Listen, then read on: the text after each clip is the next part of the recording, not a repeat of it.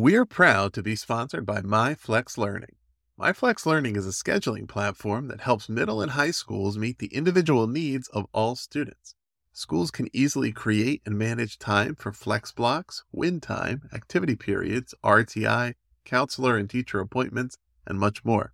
And with its built-in accountability tool and reporting features, MyFlexLearning solves your challenges around getting kids where they need to be and understanding how flex time is spent. Make your flex time work for you. Visit myflexlearning.com/BE to learn more and receive $500 off the first year. That's myflexlearning.com/BE.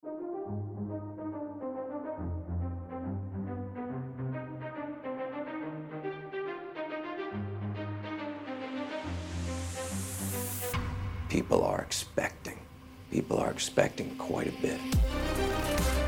This is your time. You want to win. You're going to be like this. There are no shortcuts in life. You'll get better because you make each other better. The inches we need are everywhere around us. I know plenty of people that are capable. I know fewer people that are willing. You have to believe it to do it. Now, what are you going to do?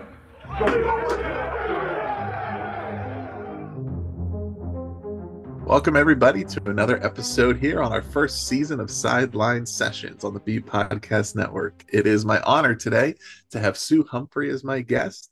Sue has coached for Team USA at the Olympics 3 times, including as the head women's track and field coach in 2004.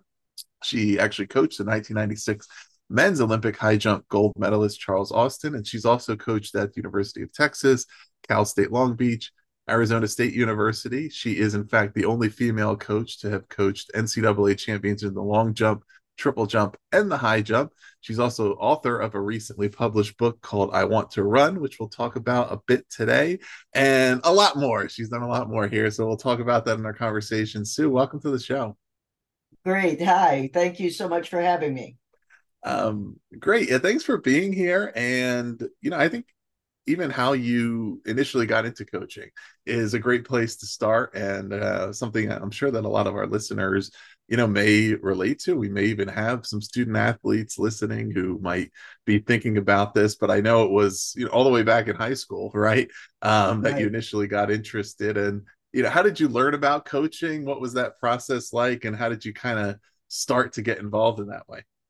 Well, I definitely put the learn by doing concept together and implemented it, because back when I was in high school, we didn't have interscholastic sports for girls or women, or, this was all before Title IX. And so any activities that the females wanted to do were pretty much through the AAU, Amateur Athletic Union, or through Parks and Recreation and like play day type of things. In other words, nothing real structured interscholastic at the high school level. And so one of my friends, my freshman year, she was older and she had been running and actually was one of the top sprinters in the nation.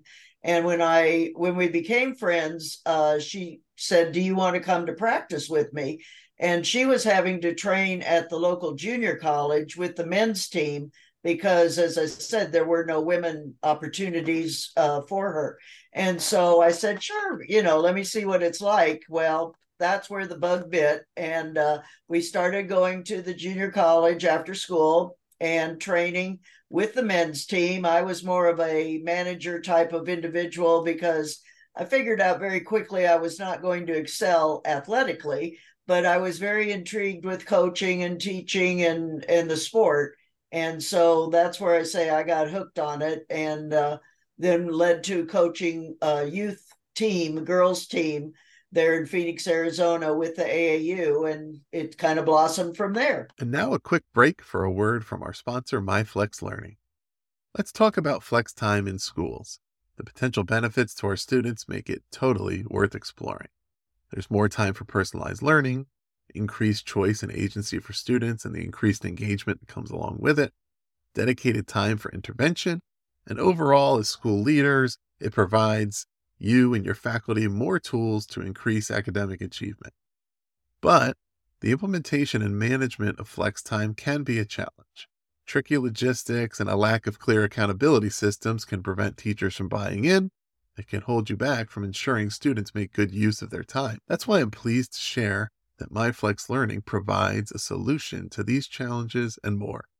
MyFlex Learning helps you create and manage flexible time for any purpose. And with the seamless SIS integration, a student locator, flexible daily rostering, and intuitive mobile app, it eliminates the common challenges of implementation and management. If you want to see for yourself, visit myflexlearning.com/BE to learn more and receive $500 off the first year of use.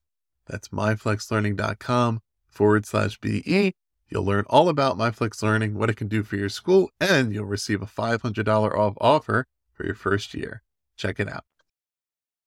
Excellent. And you referenced, in your high school days there, right, the lack of opportunities that were typically available for female athletes. And, I mentioned in my intro that you had been coach at Arizona State. And in fact, you started that program right after Title IX was passed back in the 70s. Tell us about that. How did they approach you, or how did you get involved in kind of getting their program started there?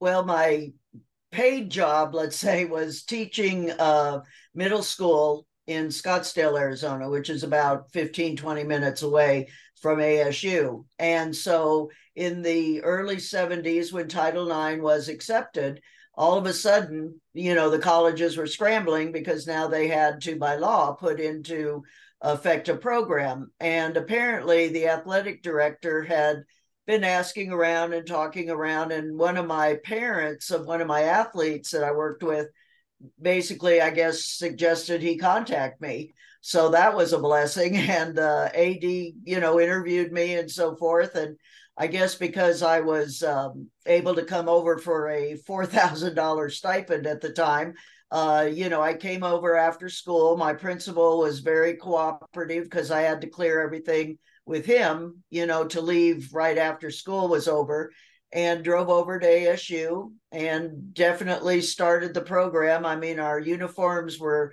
homemade from one of the girls' grandmothers. We had very little, if any, equipment, just basically what the PE department had put together. And so it was definitely from the ground up as to putting the things together. And now it's one of the top programs nationally. So I'm very proud of it, obviously. And I believe next year will be the 50th anniversary of Title IX. But is everything solved and everything's equal now, or are there still challenges in women's sports? Well, no, it's not solved. It's better than it was. But, there are definitely challenges along the way. The number of females in the coaching profession is still down. It's not as equitable as we'd like it to be. Some of the programs, now the one thing that is pretty advantageous to us is that Title IX provides an equal number of opportunities for the women as the men. And the schools that have football take up like 85 scholarships. And so as a result, the women's side get more scholarships. And this has led to a somewhat unequal balancing in my mind, but the women get 18 full ride scholarships and the men only get 12 and a half. So right now, from a scholarship point of view, the women are ahead of the men. But, when you look into other activities, as far as, like I say, what programs are fully funded or fully scholarshiped, those are limits. Unfortunately, because of Title IX and football, like I say, the football numbers are what skew it for the men. And so we've been on a situation where some of the men's programs have been eliminated or cut down because of the football numbers. And I'm not saying get rid of football, but I'm not sure why they need 85 full ride scholarships either. So, that's still an ongoing issue with the athletic directors and the powers at the NCAA. Yeah, there's has been in recent years, a lot of stories about colleges and universities cutting the quote unquote non-revenue generating men's sports, and then kind of, I think, attempting to point blame at Title IX as a cause for that, right? Saying, well, Yes. we can't fund these, and um, which is unfair, of course, to female athletes who deserve the opportunities afforded by Title IX, and also unfair to the male athletes who participate in all of those sports. And now, those opportunities have there's not as numerous as they once were. Exactly. I mean, the amount of money that's put into football, and I realize it's keep up with the Joneses on some of these programs, but one of the schools that cut the men's program but then reinstated it had just spent like $4 million or something on a building for the athletes to train in or to rest in or something, and we were like, okay, you say you don't have money, and yet you can just build this $4 million building for the football team. So again, I think it's, definitely the tail is wagging the dog. And, I realize, again, like you say, it's the revenue generating sports, but I think it's definitely gotten out of hand just because everybody's trying to be one better than the opponent. Yeah, and you also touched on this part briefly, but about female coaches. But I think there's probably a little more to that as far as what's kind of the state of opportunity right now for female coaches. What are some of the challenges that still exist, even as women's sports have increased in number and opportunity there? It's still not always equitably distributed as far as where those coaching jobs go. Again, part of this whole transition to including women over the last 50 years, when we first started, there were two separate groups, the AIAW and the NC2A, and then the NC2A, I guess, bought out or collapsed the AIAW so that the women were now included in the men's same governing body. Well, as part of that transition, then a lot of the track and field teams were combined and their staffs were combined. So instead of having a men's team and a women's team like you do, let's say, in basketball, they were combined to just a track team, a cross country team. And so the staffs were then combined so that you would have, let's say, 6 coaches for the program instead of 3 and 3. However, when you did that, obviously people were shuffled around and so forth. And, a lot of the women were eliminated or not given the opportunity, I should say, to really interview and get a chance of being selected there. And there's a variety of opportunities, a variety of reasons. I mean, I get on the women coaches sometimes that you've got to get out and push the way we had to, and you've got to make yourself viable. You've got to produce, you've got to be educated, you've got to learn the sports and the techniques, because if I'm a head coach, I want the best candidate, not necessarily somebody to fill the checks and boxes of, gender equity and so forth. But I think it's part of the women's responsibility to make themselves into that situation also. Then you get the situation of society and how the female is usually the family person, if you will, and the male is the breadwinner and all of that. And it's a lot of times, if the husband gets a job in a different city, the family's expected to uproot and move. Well, I'm not sure our society is caught up to the fact if the woman gets a better job, that the husband and the family are going to get up and move. There are a few, and I really do respect those men that, are able to be neutral in that and not overpressing the women's opportunities. But those are few and far between, unfortunately. And, a lot of times the women just, again, will not be persistent enough in following through to make themselves viable. And I have a problem with that because, like in basketball, when we first started, women's basketball was almost entirely women coaches. Mm-hmm. You look at the programs now, and it's very few had women coaches. And that's really too bad. Yeah.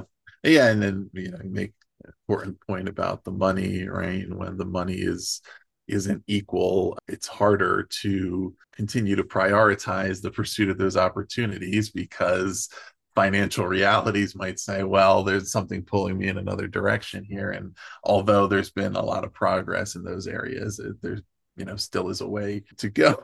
But I wanted to even, zoom out a little bit just around coaching in general. And of course, we have listeners who are going to be coaching all types of sports, and many who are educator coaches. So I think this part will resonate with them. And it's this quote that I had picked out from Mike Holloway, who was the head USA men's Olympic coach in track and field in 2020, and he's the University of Florida head track and field coach. And he described you as the consummate teacher. And I wanted to check in, how does that resonate with you as a coach, right? And fit into your definition of what coaching is to you and what your objectives are around coaching. Well, as I mentioned, I started my career after college as a teacher. And, my degrees are in elementary and secondary education, PE, and reading. So, there wasn't, when I came up, a coaching directive, of specific coaching diploma. And I think that's, again, where, to me, we are teachers. The way we can evaluate our progress is how well our students that we're working with, whether it be in a classroom or in the track and field area or wherever, how well they're improving, how well they learn. I don't always measure how many All-Americans a coach has. I'm looking at more with the where that athlete was when they first came to you in the program, and then where they are each year, what their progress is. And that is teaching. That is, motivating, teaching them new skills and so forth.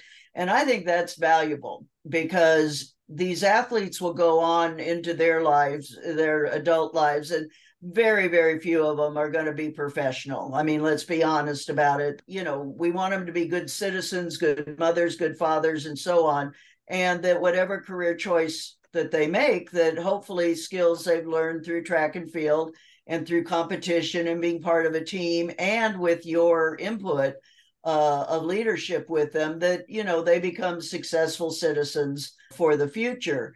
So to me, it's a matter of trying to get the individual more confident, more educated in whatever skill they bring to you, and then to keep building it through the time that they have with you. Because in many cases, you've got 4 or 5 years with the student, and then they're off to the next level. Some of us have the ability to stick with athletes after college and work with some post-collegiate athletes. And that's been very rewarding because I've really seen recently some real progress. And as this one athlete calls it, she's adulting. She's becoming an adult, maturing through lessons that she's learned through the track and field programs and the ups and the downs of the track and field programs. So, that's rewarding when you stick with an athlete long enough to see them make that progress. And so I just believe that we're here. My philosophy is that, I'm here to instruct and to make them better than what they were when they came to me. And if I can show that, then I feel good and feel proud of what we've done. And is that, does that kind of reflect also the conversations that you're having with maybe a young athlete and their parents when they're getting started and telling them, okay, here's what to expect from coaching and here's how to get the most out of this. Here's the mindset you want to bring to this. Here's the attitude. Here's the effort and those things to have them, right, prepare themselves to understand what your approach is going to be. And of course, how much of it is reliant on them, what they bring to the process, and how they can gain the most from your support. Definitely, because, in today's world, at least in the US, youth sports is very prevalent all over the place. I mean, whether it be youth football or soccer or basketball or track or field or whatever, and a lot of time you get different types of parents, and you've got to realize that these kids they belong to the parents, not to you. So you've got to definitely be sure that you're including the parent as much as possible in the program and what you're doing with the student and what your expectations are and so forth. because in many cases, when you're dealing with younger kids, the parent has to get them to practice. The parent has to be sure they're picked up from practice, has to provide expenses in some cases. Some of these AAU volleyball and basketball programs, my goodness, there's several $1,000s for just a summer. I mean, track is a cheap sport compared to some of these club sports. It's amazing. The other thing that I found, though, is that you really have to keep with the parents, because some of them will try to, let's say they're frustrated athletes that never achieved what they wanted to when they were competing. And so then they put that expectation on their child, be better than mom, better than dad, and just really pushing them to either get a scholarship or to be national champion or whatever. And it's a lot of her burden for these kids. When you see 10, 11, 12-year-olds really being verbally harassed, I would say sometimes, by their parents or by the coaches. I mean, it's not just the parents that are involved. I mean, some of these coaches, unfortunately, are reliving their dreams through these youngsters. And I really do have a problem with that, because, again, we're trying to develop the human. We're not trying to just develop the fastest sprinter around. Yeah, I think you touched on an important point there at the end, which is true at every level, but certainly at these youth levels where there are coaches who have a hard time not making it about them and, believing too much that credit for the outcomes is all a reflection of them, and, maybe also leads to incompatible expectations at the beginning. And, well, because I'm such a great coach, I'm going to help you do, this, receive a Division I scholarship, or whatever the case may be, that there are just these blanket expectations with no real regard for the individuality of athletes and the fact that they may have different goals, but they also have different skill sets and different potentials. And that, as you said, your goal for each of them is to improve and learn and get better than where they started. And that could lead in any number of directions based on who they are, but it's realistic and reasonable, and it's individualized, right? Versus that everybody that comes into the program is just automatically going to attain a certain level just because of magic, right? Right. No, I mean, that's very true, that, just because they are coached by person X doesn't mean that all of them are going to become national champions or state champions or regional or whatever. And like I say, it's been more of a push lately in the last, let's say, 10, 15 years than what I saw initially.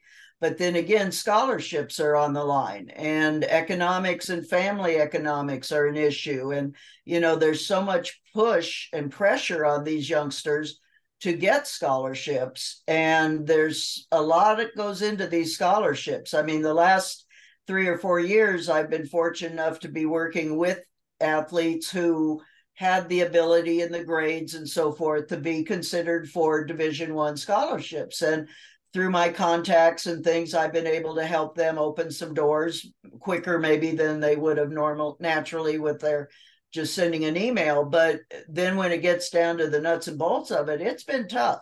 It's been very tough, because with the different rules they have, with when COVID came in and the college athletes got extra seasons because of the COVID years, the influx of foreign athletes, especially in track and field, it's been very overwhelming. That if I was a high school male athlete right now, it's very difficult to get a full ride scholarship in track and field.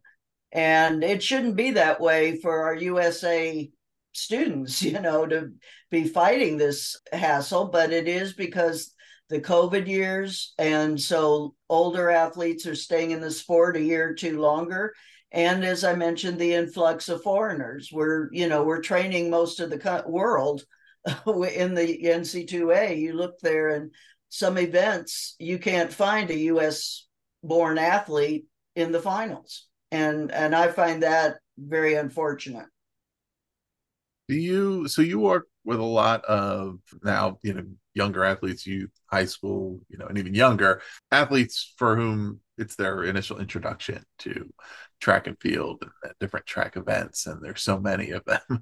What is that process like of helping those young athletes find their particular sport or event? And kind of what does that look like? Well, usually when you start a season or get contact with a youngster, you want them to try a lot of different events. And like you mentioned, there are plenty. There are 19 different events. So you can be a runner, a jumper, a thrower, a sprinter, and so I think a lot of coaches, and hopefully a lot of coaches, will have their students go through and try all the different events and see what clicks, what they have a natural talent for or what they have potential talent for. Some athletes, you'll see that they come in and they're right away, they already have decided they're going to be a jumper or a thrower. I'm going to be the fastest female in the world type of thing, and yet they can't break 15 seconds for 100, which even for an age group girl is not going to do it. And so you try to then guide them to trying other events or other areas, because again, you want them to be successful. And so if they say, well, I want to be in this event, and you're like, yeah, but you're not achieving much, and they start seeing their friends and other people getting, rewards and honors and getting to travel out of state and things like that, usually they'll come around that, oh, okay, let me try this. And I think if a club has that philosophy that we cross-train, in other words, you train all the different events initially and just kind of see where the athlete rises, that's the best philosophy. And your book kind of fits into this too. So the book for listeners is called I Want to Run, the Olympic Developmental Training and Nutritional Guide for Young and Teen Track Runners ages 10 to 18. So how does that kind of fit into your work with younger athletes, and what inspired you to put it into book form? Well, mainly I wanted to focus for a young or beginning coach or a student athlete who's coming out wanting to coach, and giving them a guide, an easy to read guide for all the different track events, hurdles, relays, and so forth. And so each event is discussed, sample workouts are there, techniques are there. I do continue on to what I call the off-the-track activities, which are the nutrition, sleeping, academics, because without the academics, it really doesn't matter how fast you are. It's a guide for them and or for parents of youngsters who want to become athletes or student athletes. Even the students can read it. I mean, it's at that level where it's an informative read to learn about the events. I think too many times we go into things and we don't really learn about what we're doing. We just do what we're told. And I find that problematic. So this, I wanted to give a good crossover of all the different track events. Is there a particular way that you would recommend for, say, coaches to read and then use the book versus maybe parents, versus potentially the students themselves, and just kind of the way they might want to absorb it and then take action on or support their student athlete depending on their role in working through this developmental program? Yes, I think, is to, let's say you're getting ready to start the season or start a club or do cross country, whatever it might be. And if you are new to it, reading the different chapters that are on the events that you're going to be working on, or again, read through the whole thing to get how some events are very similar, some events are very different. And it gives you, again, sample workouts so that if you have no idea what you're doing, and a lot of times high school coaches will be kind of put in that situation where all of a sudden their athletic director says, oh, well, we need this jump coach this season, you're it. And so this way, that person can pick it up, find the section relating to the events that he or she's doing, and quickly do a read and be able to go to practice that day, the next day, and have, look like they know what they're doing. And then, of course, keep studying up with that, because I do firmly believe in coaches' education as far as learning the sports and being somebody who is a reference for your athletes. In other words, don't go in and just try to wing it or BS your way through. Have some pride and some knowledge of what you're doing. I also do talk about for the parents, because many times, especially in summer track and field and club coaching, a lot of the parents are the coaches. And so if they have experience only from back when they were in high school or college, or have no experience, this again will be that same quick study for them to get ready. Are there particular other sports that are maybe kids are playing other sports and haven't been involved with track, but that they're good indicators of certain track events that those kids may be well suited for, that they may want to check out? Definitely. I mean, that's where, again, as you see the soccer players, depending on the position they play, a lot of them, if they're up in the front, get nonstop running, for 45 minutes or whatever the halves are. And, so those can be looked at as far as your running talents. Basketball, volleyball, those are your jumpers and potentially throwers.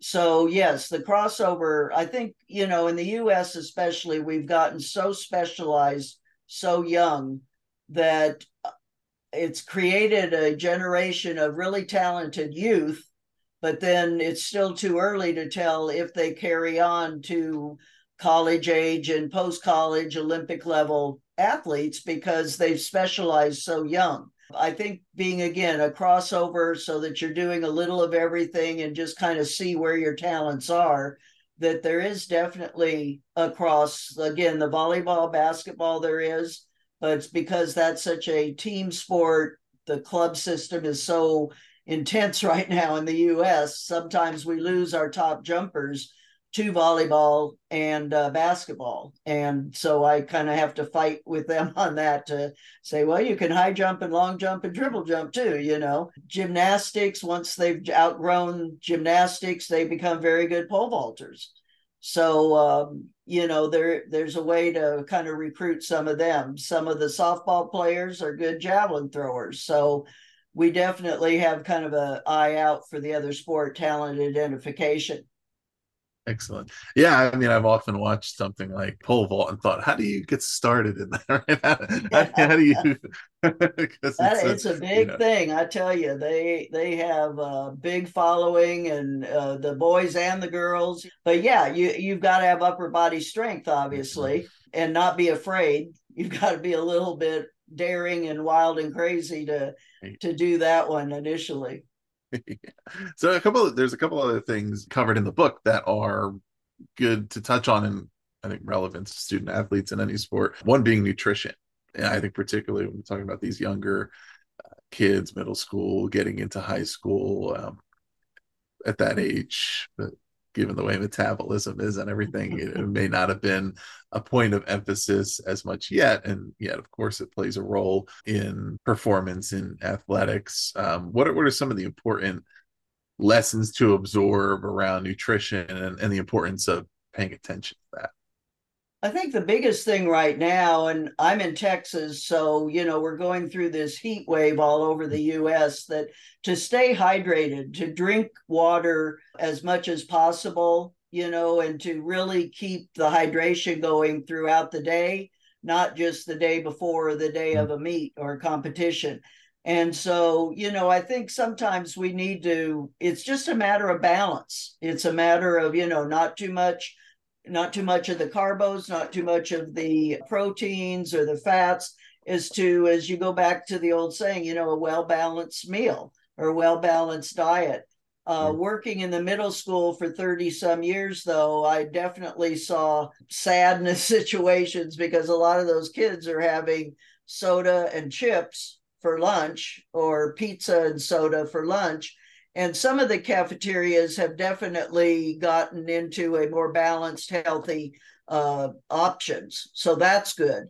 But again, the kids have to choose it, and if you go through the cafeteria line and you buy just the chips that are on the counter there, the cookies, and you don't buy the regular lunch, it's kind of counterproductive. Sometimes the kids they'll bring like a granola bar or something like that to have before practice, because if you don't eat and you don't eat breakfast and then you don't eat lunch and you go out and try to do a workout, especially in the heat, you're going to get probably sick and not feel real good. And then, of course, that diminishes your love for the sport when you feel like you're going to get sick all the time. You don't want to be doing that. I think parents have a big responsibility. And yet in today's society, a lot of these kids go home to an empty house, or, they don't go shopping. The parents do the shopping. And so when you look in the pantry, what's there? If it's just sugar pops and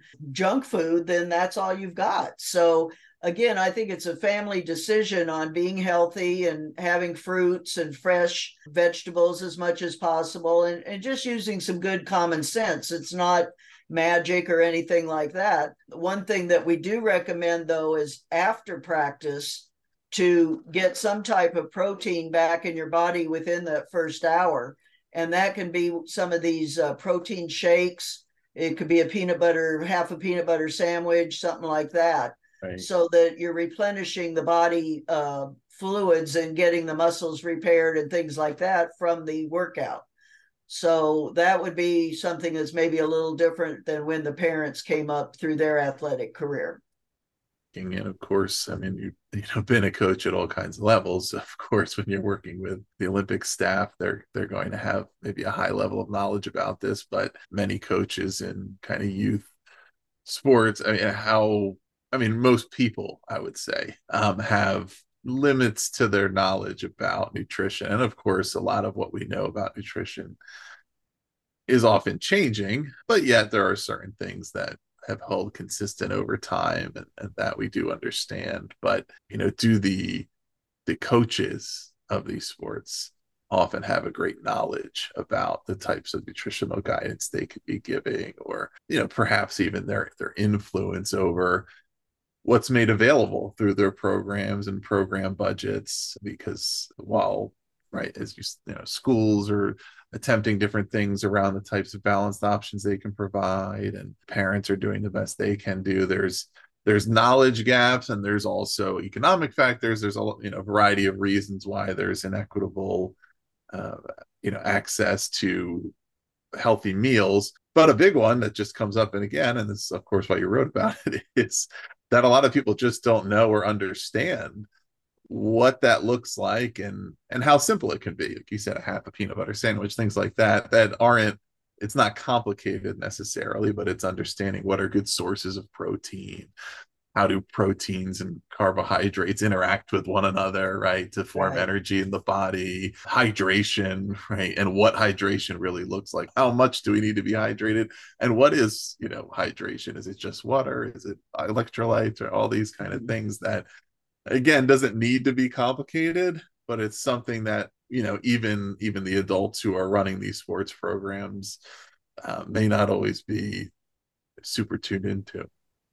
Right. I think the biggest thing is what you hit on is just the lack of education. And that's where I really support coaches that go out and keep their education going and learning things, not just learning how to make the kids run fast, but learning all these off the track activities too, that, the size of portions is important. As far as protein, that when you have a chicken breast, it only needs to be the size of your palm. It doesn't need to be some humongous piece of meat. Having something green on your plate, whether it be the vegetable or the salad. Watching out, with hydration, where we have these electrolyte drinks, and not against the certain companies, but when you look at the nutritional label, some of those are 30 grams of sugar. They're just heavy sugar. And so some athletes can taste that, and so we dilute it, that the value of the drink is not really negated, but the sugar content is somewhat neutralized. And so I think that's real important, is to check the nutritional labels of these products, because again, everything is being sold as this is healthy, this will get you stronger, faster, lose weight and all of that. Well, a lot of that is just advertising. It's not scientifically proven. And so you need to be educated or educate yourself in that so that you aren't doing more harm to your body than just, nothing, so to speak. I think, again, it's important for the coach to explain this or to bring somebody in to have like a parent meeting, club meeting with the kids and the parents, because we go back to it. If the child is in middle school or high school, the parents are pivotal in this as to what's available in the house. I mean, the kids just can't get up and drive to the store if they're, 14, 13 years old. Even when some of our athletes go off to college, it's very interesting, what are some of the snacks and treats that they have in their room. And some of that's scary, when you see that. So it's an education all the way around. And even at the Olympic level, I mean, you'd think that those athletes would know what's good or what's not good for their body. But sometimes you look at those and their plates of food that they bring out, the cafeteria, and you're like, oh, goodness. So, you could be so much faster if you follow these rules. The U.S. Olympic Committee has a real good site on their website. If you just Google USOC for the United States Olympic Committee and then nutrition guide, they've got some real good visuals that show you what a good plate is for nutrition, for protein, for endurance athletes or sprinters and so forth. So we give that out to a lot of our athletes and coaches at different clinics or workshops that we have. So the nutrition, as you mentioned, is always, it's kind of ongoing and changing at times, but we try to keep everybody as up to date as possible and encourage them to also, because going in with a healthy body can make the difference of, a few tenths of seconds or a few seconds and how well they recover. It's not just that performance, but how well they are putting things in their body or doing things to their body to help them recover so they're able to train better and then therefore compete better. Right. Yeah. And understanding that these things aren't budgetarily possible at every level and in every sport, every place, but Sure. There's a reason why, really high level NCAA programs and certainly professional sports teams, right? They have chefs on staff. They provide the meal. The athletes come in, they're fed. It's all there for them. They don't have to think about it. It's Right. all prepared and done by people who understand the nutrition and the science of it and things, because the more things you have to think about, the harder it is, right? And the convenience is a major fact of life in this 21st century, with how the amount of time that's available and things that it's about. What are we making accessible and available and easy to get to, and just creating those habits and routines. Another one of which, related to, but outside of nutrition, which is also sometimes made difficult by the way school schedules work, is sleep, the importance of sleep. Yes, that is so important. And, a lot of times I'll ask the parents, I'm like, take those kids' phones at night, put them someplace safe, but a lot of the kids, and these are some of my better kids actually, are up on their phones, social media, or talking to their girlfriend, boyfriend, whatever, till all hours of the night, and then have to get up for a 6 a.m. practice or 8 a.m. class. And it's ridiculous. I mean, they're tearing their body down so much and not giving it a chance to recover. I mean, we think as we get older, we don't need as much rest, but you need more.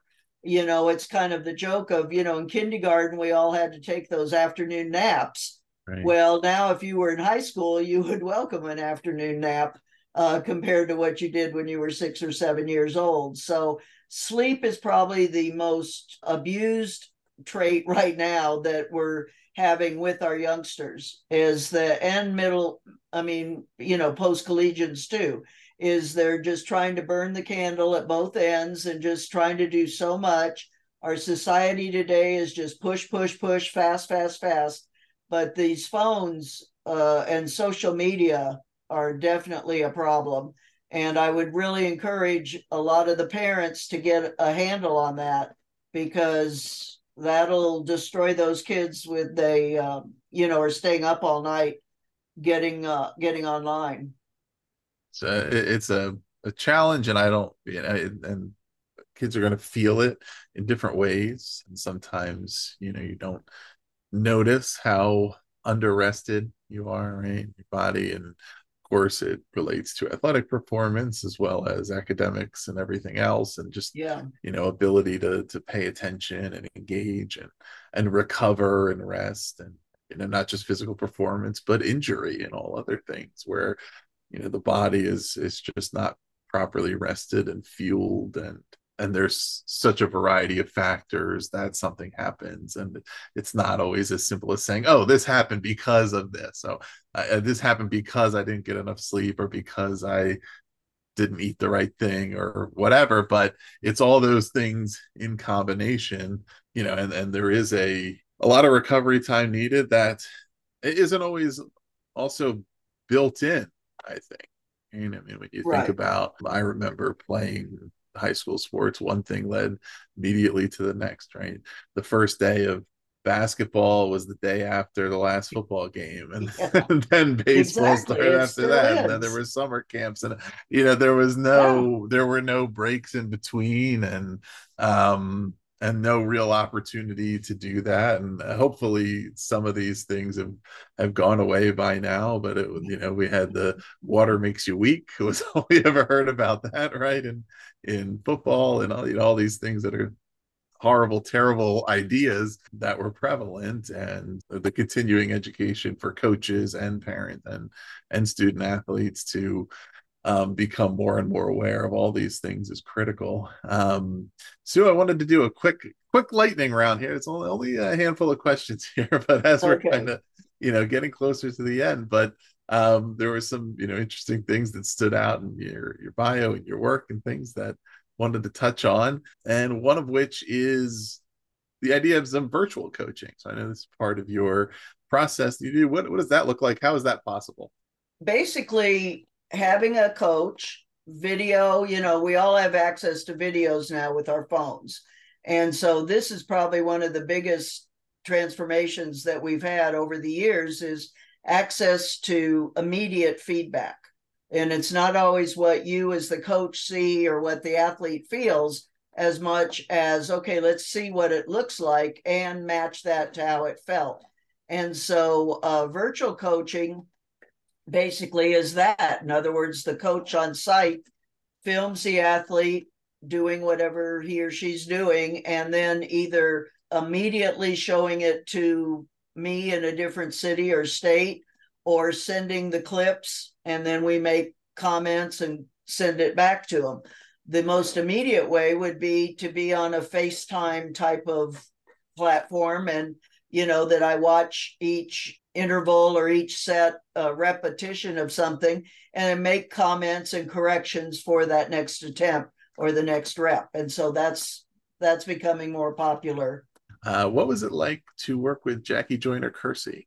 It was an honor. It was stressful at times because of the expectations that she has on herself and that the world had on her. We have an excellent relationship still. I saw her at the Nationals a month ago, and I think it was a matter of, I was kind of a buffer, that I was working with her in the high jump, and kind of as a mental coach, if you will, to when things started getting a little bit hectic and stressful at competitions, that I was somebody who could kind of neutralize it, not make it as intense or as stressful for her.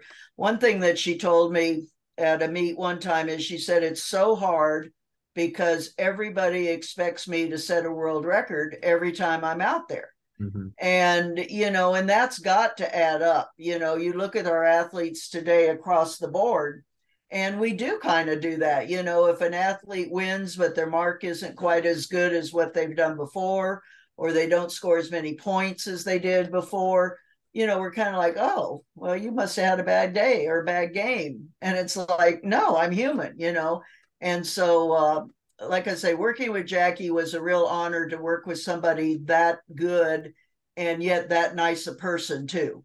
Yeah. She definitely is an awesome person. Yeah, and how about another record-setting athlete, better known for basketball, Wilt Chamberlain? What's that story? Wilt Chamberlain was really a good supporter for women's athletics, and he lived in Southern California. And we would go over there again. I was in Phoenix at the time, and we would go over there to Southern California for meets. And so then in 1980, 81, one of the athletes I was working with got married, and her husband got a job over there. And so it was one of these where I had a midlife crisis at age 30, but I went too. And so Wilt was the sponsor of our team, and I have nothing but positive experiences with him. He helped fund my way to meets. He helped pay for my gas to go to practice. He was very supportive and encouraging. And, there's all these different stories out there about Wilt and his lifestyle and so forth, but I have nothing but positive ones. I mean, he called me one New Year's Day at 2 a.m. And whenever you get a call at 2 a.m, you kind of panic about what's happening. But he called just to talk about life and my future and my goals and my dreams, and to give me advice on things. And I thought, that's a really neat situation. And really, it wasn't just track, it was supportive. And I have nothing but good memories and good thoughts with Will. Excellent. Yeah, and listeners, if you're interested in more on that, there's actually there was a recently released 3-part documentary series on Showtime called Goliath about Wilt Chamberlain's life that talks a lot about this and his support of women's sports and everything he did outside of basketball. Sue, one last quick question here on the rapid round is, what do you consider your greatest success? I would say helping young men and young women become better with themselves. In other words, whether it be academics or athletics or just feeling better about themselves, self-image. Today so much is mental health and self-image and confidence moving forward. And I think sports helps that and it hurts that at times. And so if I can be there as a mentor, teacher, coach, whatever word you want to phrase, and help somebody grow up into everything they can be, I'll be happy. Excellent. Awesome. So as we close, I know there's one more thing that you're involved in is the Gold Medal Coaches Summit. And I'm sure a lot of our listeners would be interested in hearing what that is and what it's about. So I'll give you the floor on that. Okay, thank you. What I've done with the Gold Medal coaches, it's track and field coaches. And again, it's more for the middle coach, the middle level that's just getting into the sport or have a few years of experience, and or parents, or it can be for an experienced coach too. I have 30 different sessions, hour sessions with some of our most elite coaches in the country. And we go through and talk about, it's like an interview process, kind of like this. And I ask them questions and they explain their programs and what they do to help their athletes improve, or different drills, different workouts, and so forth. And it goes for a week. It's free as far as when the schedule, and then you can purchase lifetime access to the videos if you want to have them. We'll do it in the winter, so I do release it right before the season starts, the outdoor season. So it'll be like a release in January, February, and it's goldmedalcoaches.com is the website where you can see last year's clinic and then where this year's will be posted also. And then next year, about this time in September or August, September, I want to do one more specifically targeted in for cross country and distance coaches. So I'm going to kind of segment off based on the different event groups. Excellent. Yeah. So listeners, you can check out goldmedalcoaches.com to learn more about that. You can also check out SueHumphreyCoach.com to learn more about Sue's other coaching work. And we'll put the link to Amazon if you want to check out her book as well. So all of that is below, plus social media information and everything else. So feel free to follow up on any of that. Please do also subscribe to Sideline Sessions to hear the rest of our fall season. We're going to continue our conversations with coaches from across the sporting landscape, all levels, all sports. A lot of different voices that you're going to want to hear from. And please do also visit bpodcast.network to learn about all of our shows. Sue Humphrey, thanks so much for being with us here. Thank you. I appreciate it.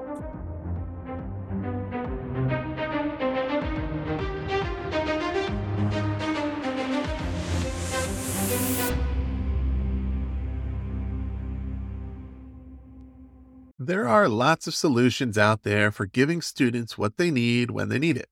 But when do they actually do all of those things? You need flexible time.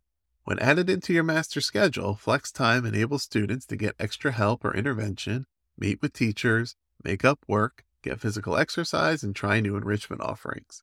If you're thinking of giving it a try, check out MyFlex Learning, which unlocks the benefits of flex time without the common challenges. Its intuitive design and SIS integration makes implementation and training a breeze. Make your flex time work for you. Visit myflexlearning.com/BE to learn more and receive $500 off your first year. That's myflexlearning.com/BE.